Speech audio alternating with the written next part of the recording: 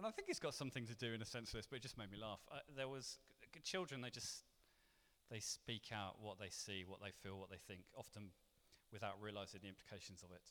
When I was teaching, this has nothing to do with it, but when I was teaching a reception class a few years back, I was trying to explain about pearls that you get in the ocean in oysters.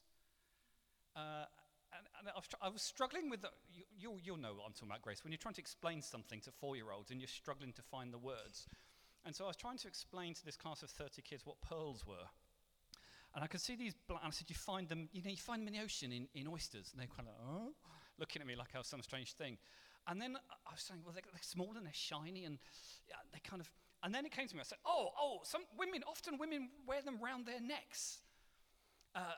And this little boy went, I know, yes, I know. And I said, you know? He said, yes, snakes. The mind of children. I don't know what his mother did for a living, but that's what came to him in the moment. And so children sometimes say those sort of things, don't they? Yes. That completely, they sort of say it as they see it. There was so what I read this morning was about this church in the UK, and it was a sort of a mix. I think it was probably a Baptist church, and it was a mixture of ages. And they asked one of the really old gentlemen to go and speak to the Sunday school class, to the really small ones. And he went to chat. He was a very pious gentleman, apparently. He wasn't known, and the church wasn't known, but he was a very pious chap. And he went to the church and sat down and introduced himself, and then said, "Why do you think they call me a Christian?" It's a dangerous question, isn't it? Well, there was a long pause, bit embarrassed silence, and then one little boy at the back said, "Because they don't know you." What a great answer. What a terrifying answer. And when I read that, it made me laugh, because I remembered when I was little, one of my brothers had a poster in his room that said, it was something like, I can't remember what it was. It was something along the lines of, if you were prosecuted for being a Christian, would there be enough evidence to convict you? That sort of thing. You've probably seen posts like that. Would there be enough evidence to condemn you? What does it mean to be a Christian? What does it mean to walk the walk? What should that look like? And we also know that appearances don't always dictate what's truly there.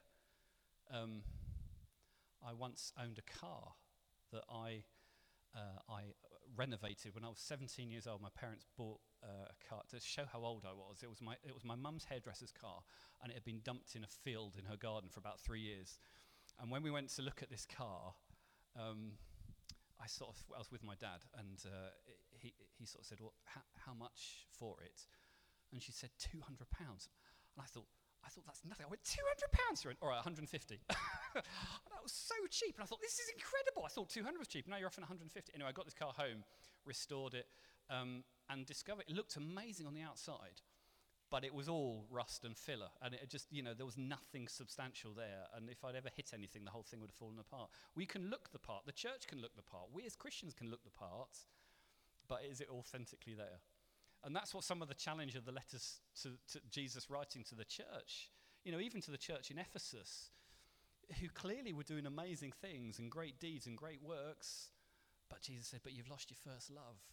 It's like a hollowness to it. So there's all these churches, and I recognise it's quite challenging, some of this teaching. It's not an easy series of preachers. But I think it's important. So we're nearly there, the 7 churches. And we've heard, these are letters. If you've not been tracking, you can go online and pick them up later on. These are letters that are written effectively by Jesus to the churches through John, the Apostle John, and he's addressing these churches in Revelation. First church we looked at was, who remembers? I've just said it. Ephesus. Yeah, Ephesus. They had forsaken their first love, and they were told, return to your first love. Second church we looked at was Smyrna. Paul Wakely spoke about that, under great persecution coming. And they were encouraged not to be afraid, but to remember God's faithfulness. Then the church at Pergamum, which are kind of engaging in all sorts of compromise, moral lifestyle. And Jesus is pleading for them to refuse to compromise, stand firm. And then the church of Thyatira, where some of the believers there were choosing to be tolerant about sin, and there was teaching that was misleading people and confusing them. And the urge was to resist the enemy's attempt to cause division and disunity and false teaching that kind of tears the church apart. And then last week, we were looking at the church of Sardis, A church that looked alive outwardly, a bit like my car, looked great, but was actually fast asleep, spiritually dying and sleepwalking into oblivion in a sense. And we looked at the history of that city. Do you remember I said it was invulnerable, it seemed. There was one pathway in. It was the only point of capture. And that city was once captured because one guard fell asleep on the gates and the whole city was taken. It's interesting history that mirrored what Jesus was saying to the church there. Wake up! Remember, reawaken your call and passion. So tonight we come to Philadelphia. And I found something really interesting. Again, I read this not long ago, that I think may help us to understand why I think reading these letters in these days is really important. Because we can read it as a theological interesting thing, thinking Jesus was speaking to these churches some 2,000 years ago. As I've said, I've been fortunate enough to go to one of them and see it in Ephesus and see the remains and walk amongst it, which kind of brings it alive in some ways. But this did happen some 2,000 years ago. What Jesus was saying to the churches then, is it really important for me today? Why might it be super important in these days? Well, here's an illustration that may help you. Back in 2011, the New York Times wrote this article, and I found it recently. It's really, really interesting. And in this article, I guess he was an anthropologist, wrote about this stone that he had found, discovered on the coast of Japan, sort of up in the hinterlands, inland. And he went to explain what this stone was for. This stone tablet had stood in this forested hillside since before anyone in the village was born, because he was asking, what does it mean? Why is it there? It had been there for generations. But the villagers in this village had faithfully obeyed a stark warning that was scratched into the weathered face of this stone that had been there for hundreds and hundreds of years. And what it said on this stone was, do not build your homes below this point. And this guy's like, what on earth is this thing here for? Why is this here? And what does it mean? But for generations, the villagers in that area had built above the stone.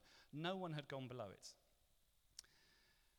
So he did a bit of research, and what he discovered, the residents there say, and I'm reading from the article, say this injunction from their ancestors kept their tiny village of 11 households safely out of the reach of deadly tsunamis that had wiped out hundreds of miles of Japanese coast and rose to record heights near here. The waves, there was one recently, just before he had written this article, where the waves stopped just 300 feet short of the stones. He writes, these ancestors knew the horror of tsunamis, so they erected that stone to warn us, said the villager. Hundreds of so-called tsunami stones, some more than 6 centuries old, dot the coast of Japan all the way around, silent testimony to the past destruction that these lethal waves have frequented upon the earthquake-prone nation. I find that fascinating. Here's stones stuck in the ground that say, you need to build above this land. You might not know why, but one day, when a wave hits, if you're above this line, you will be saved. But if you're not, you're at great risk of peril. Messages from the past serving to protect and safeguard those living in the present. So when we approach these letters in Revelation, in fact, I would say when we approach the whole Bible, we see something similar. But instead of messages from some unknown ancestors warning us of tsunamis from the sea, we have a message from Jesus himself warning us of the very real dangers of tsunamis of sin that can overwhelm us, real peril. They're his words speaking to us, his stones, if you like, planted on the hillside, correcting us, warning us, and actually, in the case of our letter today, encouraging us and comforting us, telling us to keep going. So these letters stand like tsunami stones in the landscape of the Bible, and each sends an urgent message relevant in some way to the church of today. So, Wayne's going to come and read today's letter. Thanks, Wayne. Thanks, Tim. So the reading today is from Revelation 3, verses 7 to 13.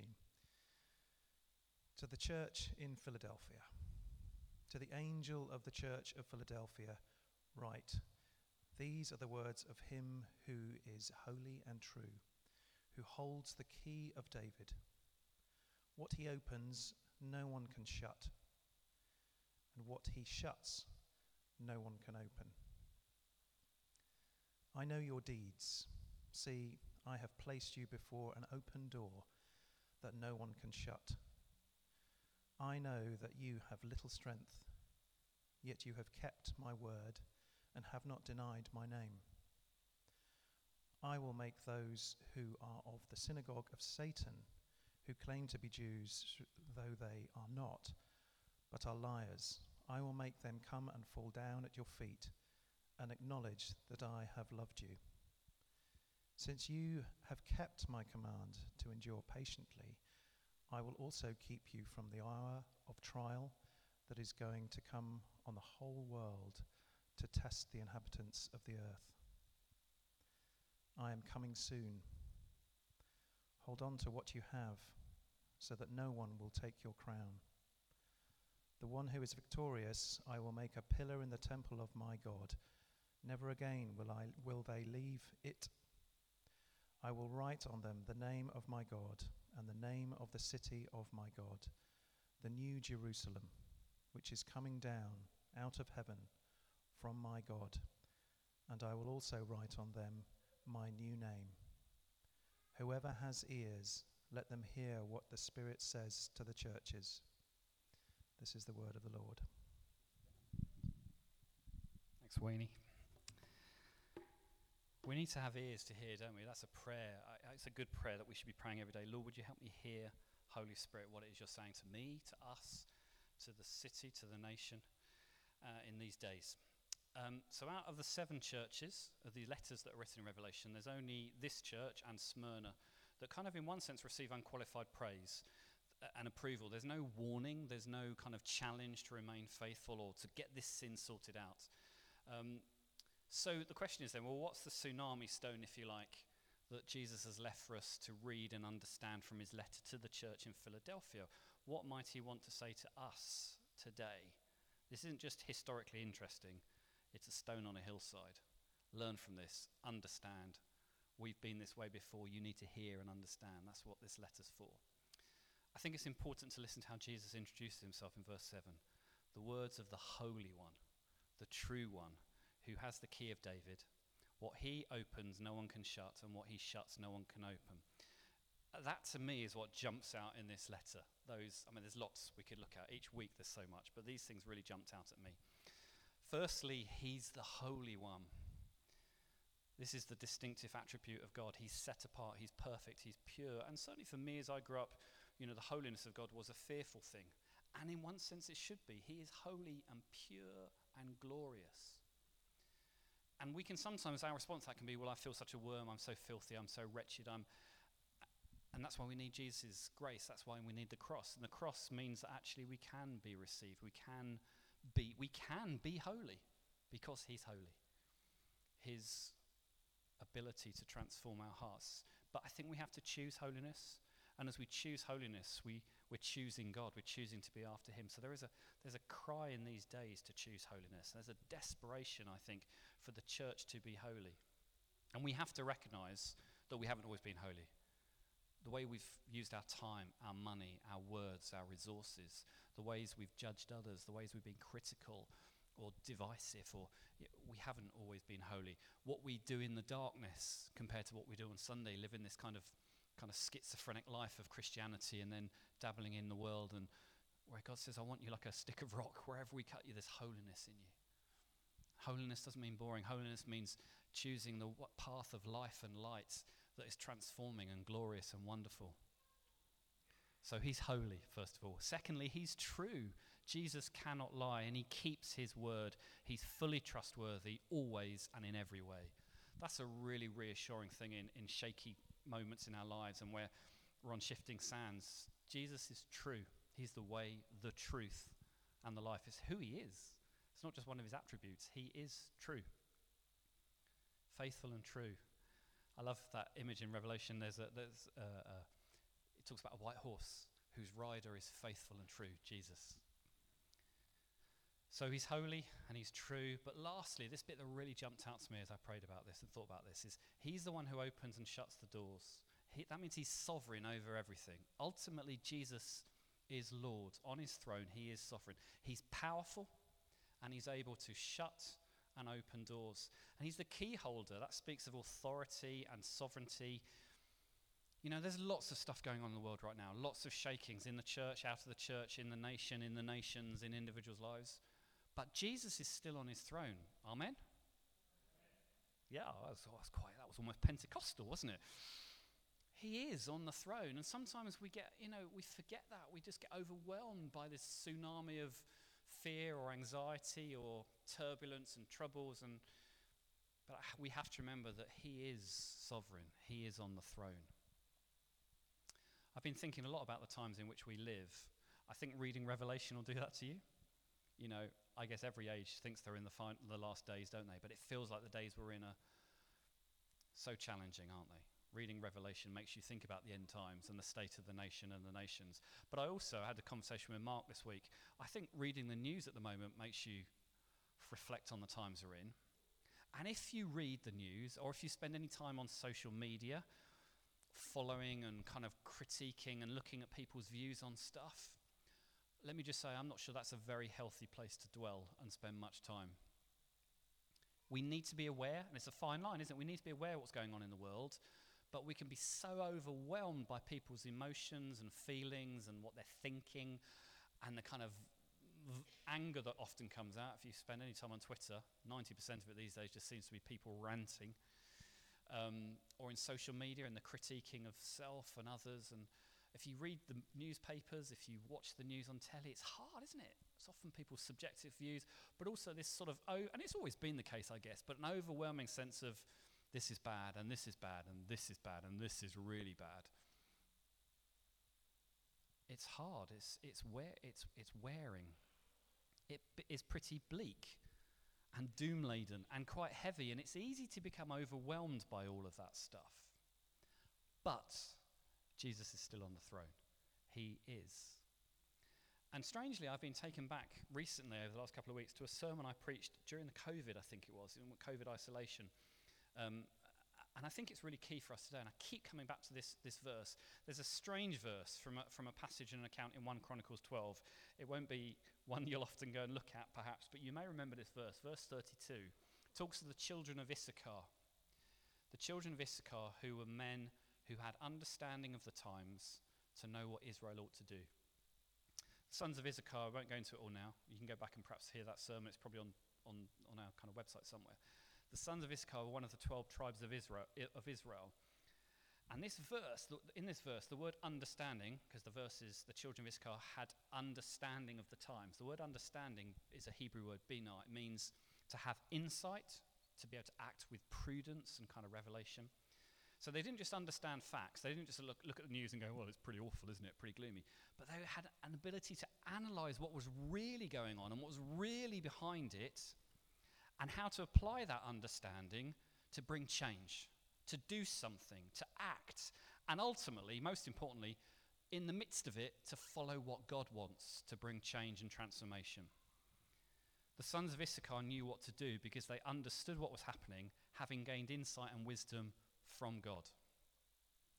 So in those days, for example, there's this kind of tension between Saul as king, who's a failing leader in every way, and David, who's kind of a man waiting in the kind of wings. These sons of Issachar could discern what God was doing and when he was doing it. They knew when one move of God was ending and a new season was beginning. They could discern when a leader was failing and the right leader was rising up. And they could tell even who the next leader should be. They knew who to follow and when to follow him or her. But most importantly, it wasn't their own human wisdom or excellence of insight. They excelled in the knowledge of and ways and laws of God. They were full of wisdom, but it was God's wisdom. So why am I saying that? Well, the days we're in, when you look at the state of the nation and the state of politics and the financial kind of challenges that maybe many of us here are experiencing, and we look at the global struggles of climate change and wars and rumors of wars and international breaking down diplomacy and all sorts of challenges, it can overwhelm us, and we think, God, what's going on? And who am I, this tiny little person in the midst of it, with all my troubles that I face, paying the bills, trying to get a job, people around me striking, all the rest of it. What might it mean for us? What might it mean to know God's ways in these days and to know how to respond? Psalm 90 verse 12 says this: "Teach us to number our days, that we may gain a heart of wisdom." Time is a funny thing. We're so limited by time. If I ask you how many times a day you look at your watch or your phone to see what time it is, we're bound by meetings and rushing to places and from places, and we decide when we're eating at a time and school pick-up time and when my essay deadline is and my job work thing needs to be. And time's a thing, isn't it? How many of you have read The Hobbit here? Any of you read that? Those of you that can't read, have you seen the film? The Hobbit, Tolkien, do you remember the bit where Gollum tries to stump Bilbo with some riddles? I read it. It was one of the first books I remember reading. This is one of his riddles. This thing all things devours, birds, beasts, trees, flowers, gnaws iron, bites steel, grinds hard stones to meal, slays kings, ruins towns, and beats high mountains down. I should have done it my voice, my precious. But I can't do that. I'll just traumatize you. What's he speaking about? Yeah, time. Time devours all things. It eventually kills all birds and beasts and living things. Time slays both kings and commoners. And through the ages even wears down mountains. He's talking about time. And Gollum seems to paint quite a dreary picture of time. And many of us, as we get older and I look in the mirror, I can identify with some aspects of that. But I want us to think in a different way. I think time itself, I would suggest, in Jesus has been redeemed. The days of our lives, of your life and my life, when you follow Jesus and you give your life to him, are redeemed for an eternal purpose. You are no longer supposed to be just bumbling through life, getting irritated by the media or people or frustrated with everything around you. Our days shouldn't be endlessly filled with dismay, but I would suggest with hope and with anticipation, because you have been redeemed for an eternal purpose in these days. And I think the people in Philadelphia knew that, because life was not easy for them. They were under massive challenge, and yet somehow they were staying faithful, and clearly Jesus really approved of them and was really warm towards them. And they understood that he was giving them an open door to do things. Your days and the days in which we live really matter. I know they're challenging for many, but they really, really matter. Why? Well, I think the biblical way for us to understand time is to equate it with opportunity. Opportunity, otherwise known as time, is a set of circumstances, I would suggest, orchestrated by an eternal, sovereign, ageless and limitless God who is on the throne, uniquely in your lives and our lives. This particular time kind of steered by God. God, a bit like Esther, for such a time as this she was raised up. Do you think that was just Esther? I think every single one of you, God could say, you are here right now because I want you to be here right now. Part of my eternal solution for Bath, for the university, for your friends, for your family. You're part of God's plan. You are not an accident. You didn't just wander into life. God has created you for a purpose. And every day, with the limitless God behind you, is an opportunity to see his kingdom come. Today, this day, Sunday, is unique. And with this particular day comes a unique set of opportunities for us all. Yes, challenges, no doubt. But unique opportunities, not just individually, but globally. We, the Church of Jesus, are created to do eternally significant things. Do you think that's true? Victoria does. She definitely does. That's good. I mean, we kind of expect the answer is yes, because the preacher's asked it, so we probably should say yes, otherwise we look very faithless, don't we? But I do believe it. So I'm going to say it again.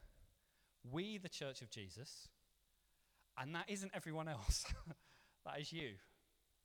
If you love Jesus and have got a pulse, you're part of the Church of Jesus. What's it for? Is it just that we look nice and shiny and we have a bit of a nice time? No, I don't think so. I think you are in the church in these days. You are part of his family, created, redeemed, and loved in order to do eternally significant things. And you might think, well, I'm just doing my own little bumbling thing.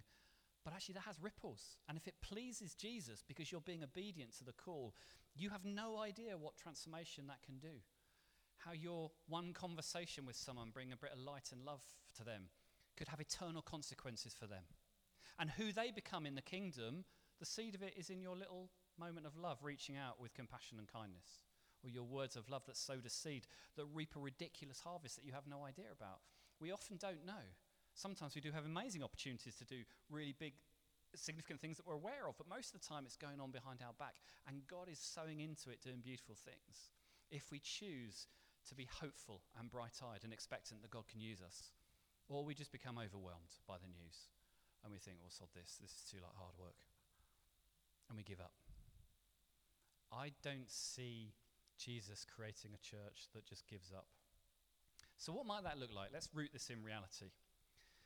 Well, Revelation 3:8, Jesus speaks these amazing words to that church. Behold, I have placed before you an open door that no one can shut. That is incredibly encouraging.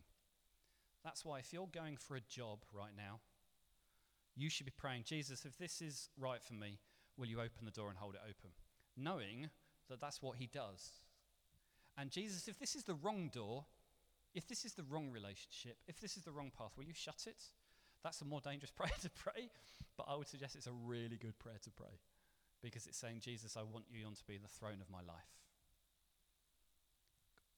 Because Revelation says that if he holds the door open, no one can shut it. And if he shuts the door, no one can open it. I've shared this story before, and I won't go into detail, but there was a time when I was in my third year at university, or was going to be in my third year, and I was convinced I was supposed to go to Spain for my year out. And when I say I was convinced, I had told everyone, including the Lord, that that's what he wanted for me. That was probably the beginning of my mistake. But I was genuinely, hand on heart, I thought that was the right thing. I wanted to go to Spain because then I wanted to go to South America and become a missionary and serve God there and bring revival. Oh, amen. That's what I thought. I thought I was being obedient. I was being very spiritual. So I applied, like everyone else, to go to various places, and I applied with about 25 other people to go to Spain for my year out, and I was rejected, which came as a bit of a shock to me. And I thought, well, this is just spiritual opposition. You have to press through and pray and overcome the demons, and eventually the door will open. So I prayed and wrote a letter, and they said no. And then I got really cross. And then I discovered there were about 5, 6 of us. There were 6 of us who had also been rejected going to Spain. So we all got together. We worked out what we were going to say. We all wrote letters and wrote to the dean and said, we want to go for these reasons. Please let us in. And all 6 of us got answers back, and the other 5 were allowed to go, and I wasn't. And by that point, I was seething. I was like, ugh, because I was convinced. And I went and petitioned, and I spoke to people, and I just got a no. And the weird thing in the university, no one knew why. It was always, well, another department, we're not quite sure. We can't track why the uni said no, it must be another department. Now, of course, in the end, I went to France, which I was very angry about, but had the most life-changing life of my year, where I met with God so ludicrously. I couldn't have been anywhere else. That was the center of God's will.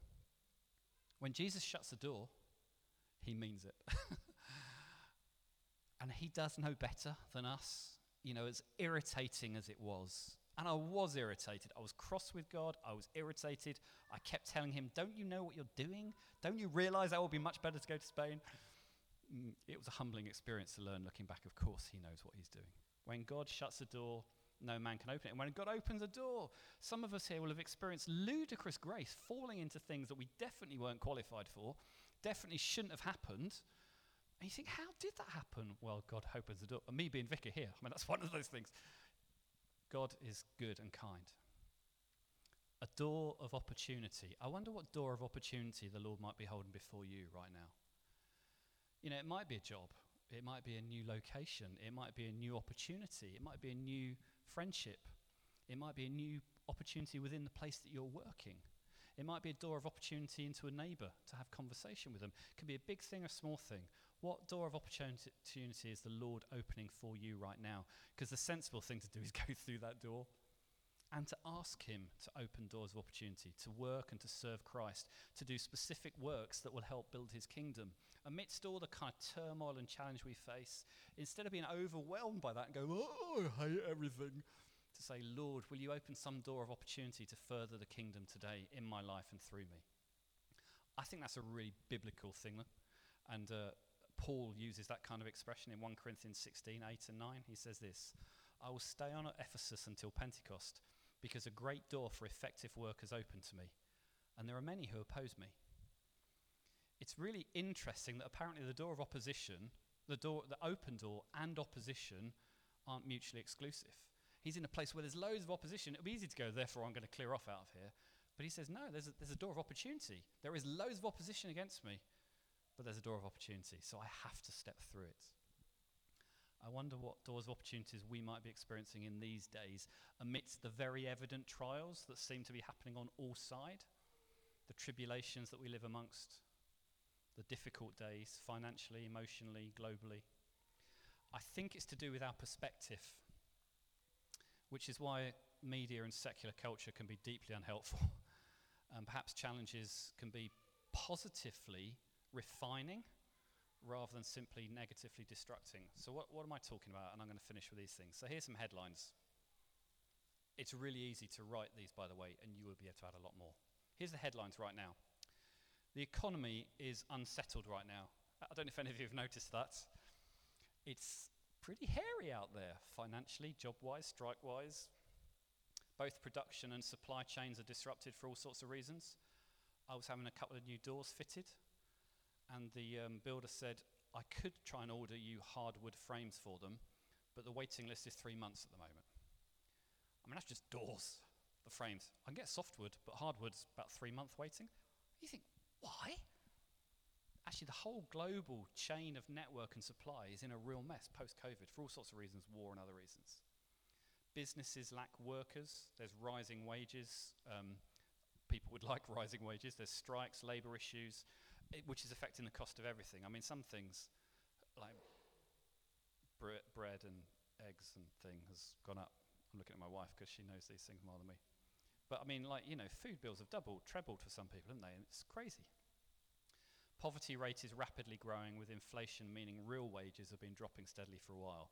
So because everything's going up in price, but the wages aren't going up at that rate, effectively everyone's poorer. Therefore, the poverty gap and poverty rate is increasing.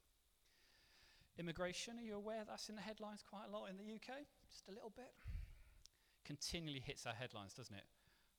And the UK is now probably more ethically diverse than we have been for generations, which for some is causing real tensions, judgments, and then political fallout on all sides, and finger pointing and all sorts of acrimonious kind of awful accusations and terrible stuff. Then if we want a real laugh, let's look at the rate of church attendance. It is the lowest it's ever been.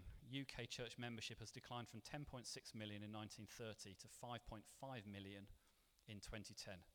That's halved. Or as a percentage of the population from about 30% back then to about 10% now. If the current trends continue, membership will fall to about 8% of the population by 2025. Church decline in many churches, not all churches, has fallen off a cliff. Globally, the Church of England, very much so. Not so much evangelical churches, but globally it has. You enjoying it so far? Then we've got a crisis in theology. It's interestingly, in the US, which we think is a very spiritual country, 30% of evangelicals think Jesus was a good teacher, but not necessarily God. 30%, this is a study done recently in the States by a theological think tank. A third of evangelicals aren't sure that Jesus was God. 35% disagree that the Holy Spirit gives a new spiritual birth or new life. 17% agree that modern science disproves the Bible. This is evangelicals. 46% think most people are good by nature and that sin's not really a thing. And 42% agree that God accepts the worship of all religions. So theologically, there's loads of kind of tearings and rippings and changes and challenges. And then there's housing. You young guys, you'll know that it's massively expensive in the UK. And cars, the prices of cars, the second-hand cars is going through the roof. Then there's political tensions here and abroad. Then there's racism. How do we address the challenges, awful challenges of racism in our nation and globally? And then the whole Me Too stuff, you know, the oppression of women, misogynistic stuff, and how women historically have been treated.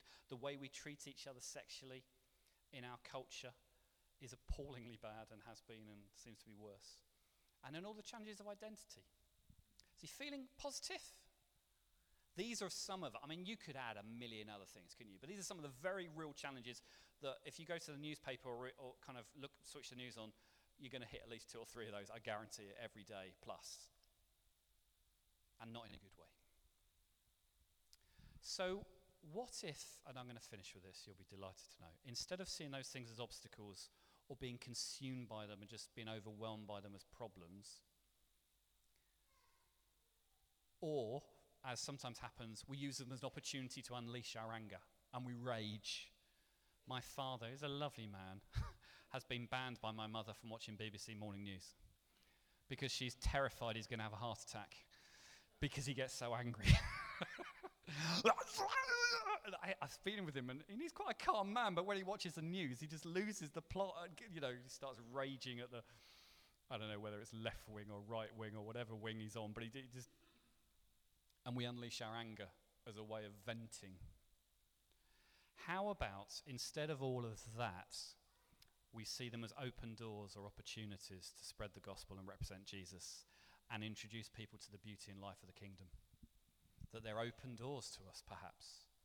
So when it comes to economic uncertainty, or maybe it's an open door to look for business to support and people to help, that the church can respond positively. How about when it comes to poverty? Well, it's an open door for us to be ludicrously generous to those in great need, to make a stand for justice, to love people, to help people find jobs or resources or get into education and find the skills that they need. And lots of churches are great at doing this. Let me just say, if you're looking for a job at the moment, we've got a great hit rate of praying people into jobs, haven't we? So, we'll do that for you. Well, what about kind of immigration and the changing demographics that are kind of impacting nations and particularly countries like us? Well, maybe it's an open door to learn from the incredible variety of the image bearers of God that are coming to our lands, bringing new skills and new understanding and new ways. More specifically, many of the immigrants who come into this country actually are more Christian than we are as a country. So maybe we've got a lot to learn from them and take the opportunity to worship with them in a way that kind of pushes us towards the image that we see in Revelation of all tribes and tongues and nations together. It's a beautiful thing to gather together and to honour them and stand with them, to be a place of refuge and welcome. Low church attendance, well, maybe we need to open a door to reimagine new wineskins and to try new things and to ask God to show us how to do church instead of telling him how we should do it. To reach out of the building with love rather than always trying to bring people in.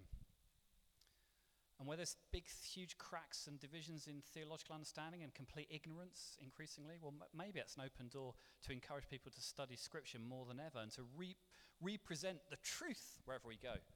Go girl, theologian, front row. To actually really invest in study and understanding the beautiful of it.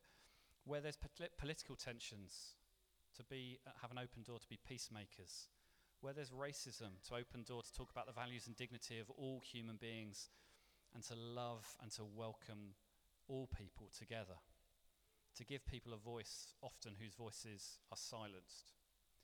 And the Me Too movement and all the kind of sexual trauma that people have gone through, well, it's an open door to commit ourselves to honouring each other with our eyes, our words, our thoughts, our actions, and to teach our children to do the same, to understand the value of humanity and how that we're fearfully and wonderfully made and that women are beautiful, not to be treated as objects, but as wonderful sisters.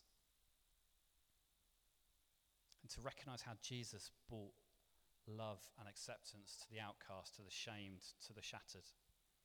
And around issues of identity, well, it's an open door to talk about why we believe seeing ourselves as God sees us and who we are in Christ, and that sense of identity that we get from him above all other things that brings us stability and a purpose to our lives. So every day we live is unique and special. Every day God gives us open doors. And instead of being overwhelmed by sin, let's be a people who look to him with hope. I believe it's our call, it's our mandate. And the church in Philadelphia, I think, experienced some of this. Amongst real challenge and pressure as they did, they remained faithful because they knew Jesus was giving them open doors to be a people of love and hope. Time. Every day goes past, but maybe every day gives us a fresh opportunity. And we've missed it. We recognise we've missed opportunities in the past. But tomorrow, God's mercies are new every morning. There's a new, fresh opportunity to see his kingdom come. We live in glorious, challenging, painful, magnificent days, all of that mixed together, don't we? But every day is a unique opportunity to do something eternally significant to build his church with our lives. So I'd love to pray for us. It's nice to read a letter that isn't kind of really depressingly hopeless, but to have hope. And we're part of the solution. Jesus wants to use his church. I'm going to invite the band to come up. We're going to finish with a song or two. And I'd love to just pray for us. Is that okay? Let's pray.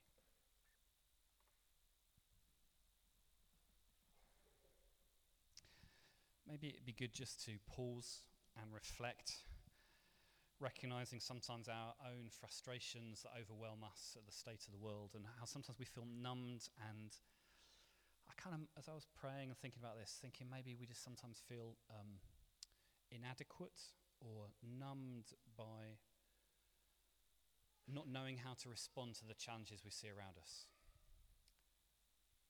But Jesus says in his word, do not despise the day of small beginnings. The littlest thing that you do for the kingdom, Jesus sees, and it sends out ripples. That kind word that you speak to a person. That smile you offer to someone who's often rejected. That time you spend listening to someone.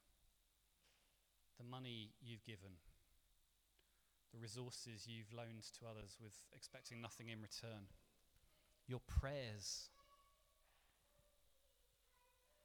where you shared the gospel and you talked about the wonders of Jesus, where you've made an invitation for meals and served the least, the last, and the lost. Jesus sees those things, and he says, don't despise the day of small beginnings. You've no idea what you do for the least of these, you do for me, and the kingdom comes.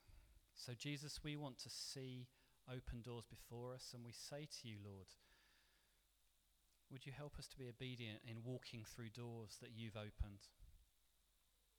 And to be willing, Father, for you to close doors and for us to understand your leading and your guidance in these days. May we use our days, our minutes, our moments wisely to see your kingdom come. That we'd bring you pleasure and joy like the church in Philadelphia did. Knowing, Lord, that we're not trying to win your approval. You love us, not because of our deeds and our actions, but because simply our hearts that say yes to you, Jesus. And you give us the resources we need to follow through, because it's not by might, not by power, but it's by your Spirit. So when we're failed and when we are weak and when we're scared, will you fill us with your Spirit to be obedient to your call? Let's just take a moment in silence to bring our own prayers to God and just commit our path to him, to say yes to the open doors he lays before us in these days.